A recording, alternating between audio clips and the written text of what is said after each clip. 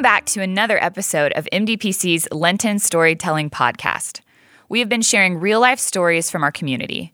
These are stories of hope, tragedy, and everything in between, and how God is faithful and present even in our hopeless places. I'm your host today, Tara Reynolds. This episode, I have the great privilege of introducing you to a dear friend of mine, Kristen Knoop. Kristen has been on staff at MDPC since 2011 as our Adult Ministries Director and has recently shifted into the role of Young Adults Director. Her and her husband, Alex, have been incredible mentors to me and my husband. Plus, they are just a blast to hang out with.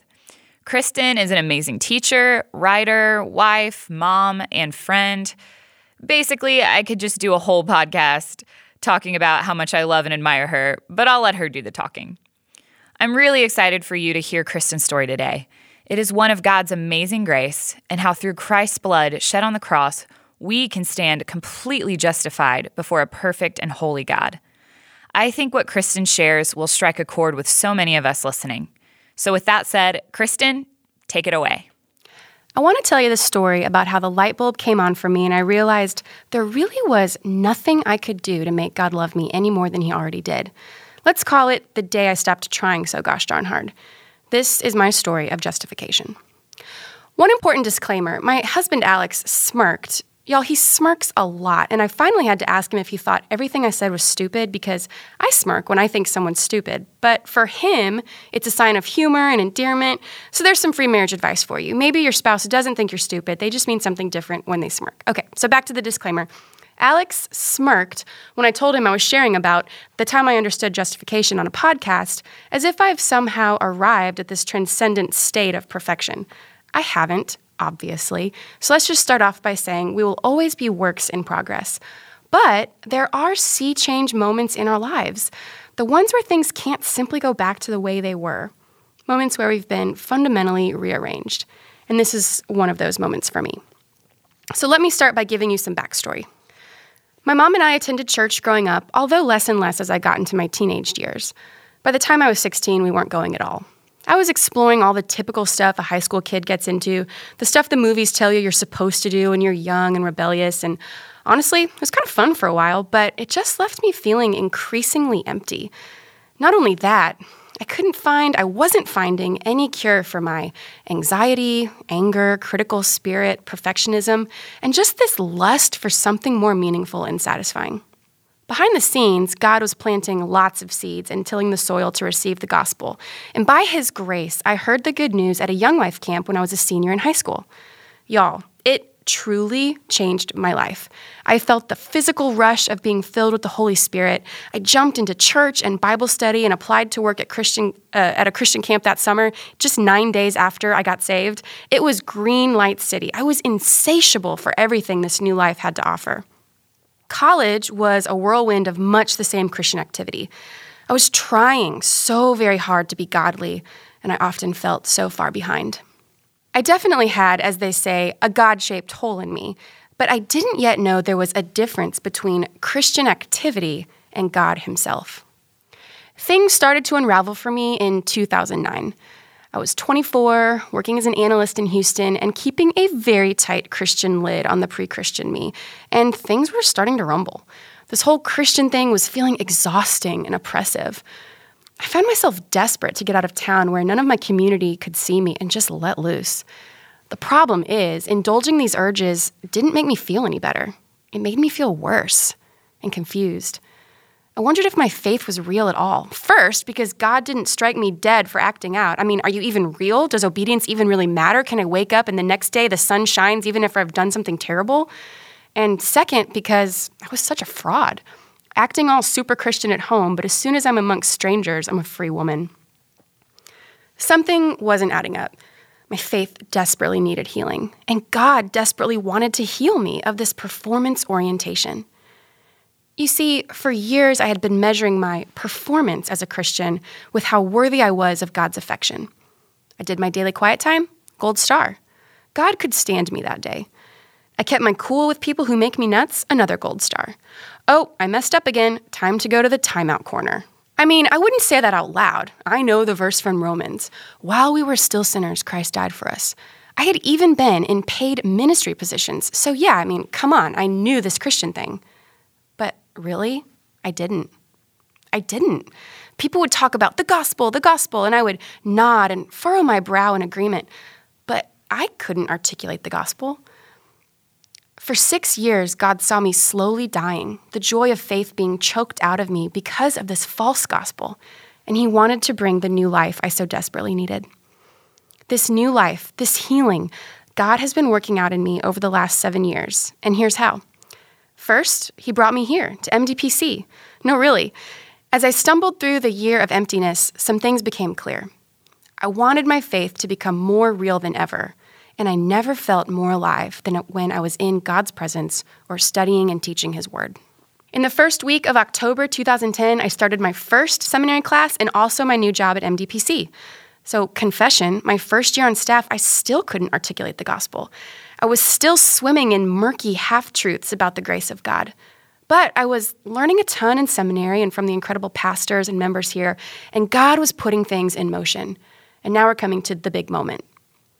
It all came together in the winter of 2012. 3 things in particular. First, I was taking a seminary class on Christology, which was diving into the depths of who Jesus, the Messiah, is and what it is that he came to do. My professor had struggled with the same poisonous pseudo-gospel for years, long into his own ministry career, and so he had devoted his academic life to helping his students shed that junk in their own minds and hearts. Secondly, I was writing a Lenten small group curriculum on atonement theology. See, I'm what you call an intellectual. No, really. There's this whole theory that we connect with God through different pathways: nature, justice, art, music, simplicity, intellect. One of mine is getting elbow deep in dusty old books. So one of the ways to my heart is through my head. God knew this about me, hence leading me to seminary. So I was reading and writing on atonement theology, and my insides were stretching tired legs and preparing for Project Rearrange.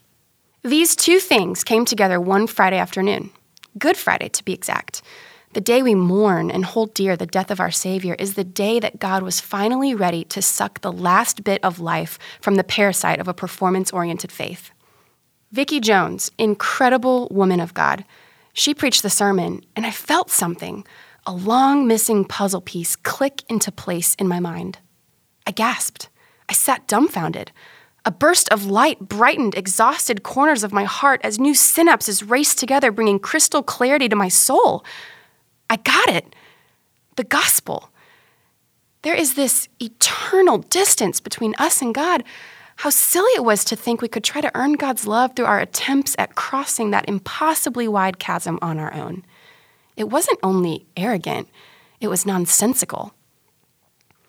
Our attempts at trying to cross are like taking a running start to cross the Grand Canyon. No wonder I was crashing and burning. But God made a way. God so loved us that he gave us his only son, Jesus, to bridge that chasm. Even speaking this now, writing this, brought tears to my eyes. I am justified not by reading my Bible or going to seminary or volunteering more and more and more, but by the extravagant love of a God that sought me out. This is the real gospel, and it continues to blow my mind. Many of you get this. You've had your own aha moments, and a new kind of grace marks your life. But I'm willing to bet that some of you listening are stuck in performance mode, like I was, and like I can so easily and often do slip back into.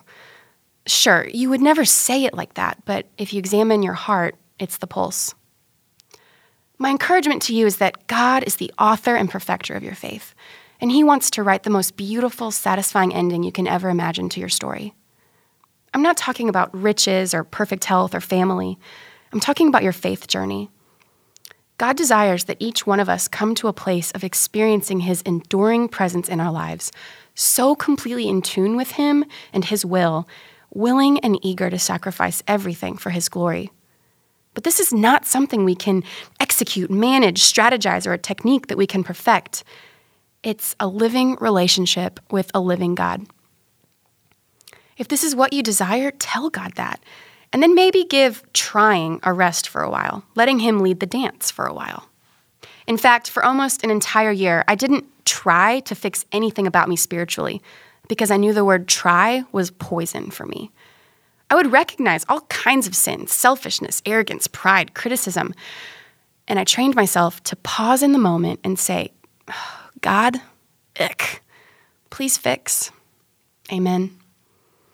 And slowly but surely, like slow-moving but powerful lava, God's Holy Spirit began to work on me from the inside out, leaving a new person in his wake. It has been and will continue to be a long journey for me to shed my performance-oriented faith.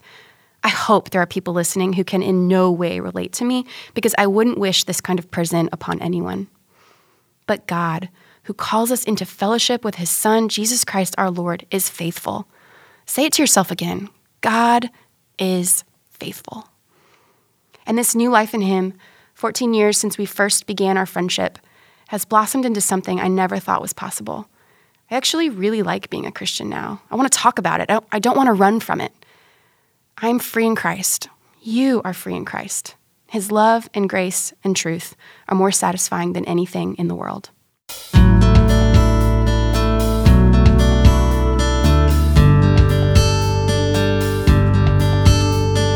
Thank you for listening to Memorial Drive Presbyterian Church's Lenten podcast series.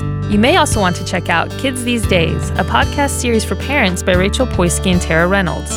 To learn more about our church, visit mdpc.org.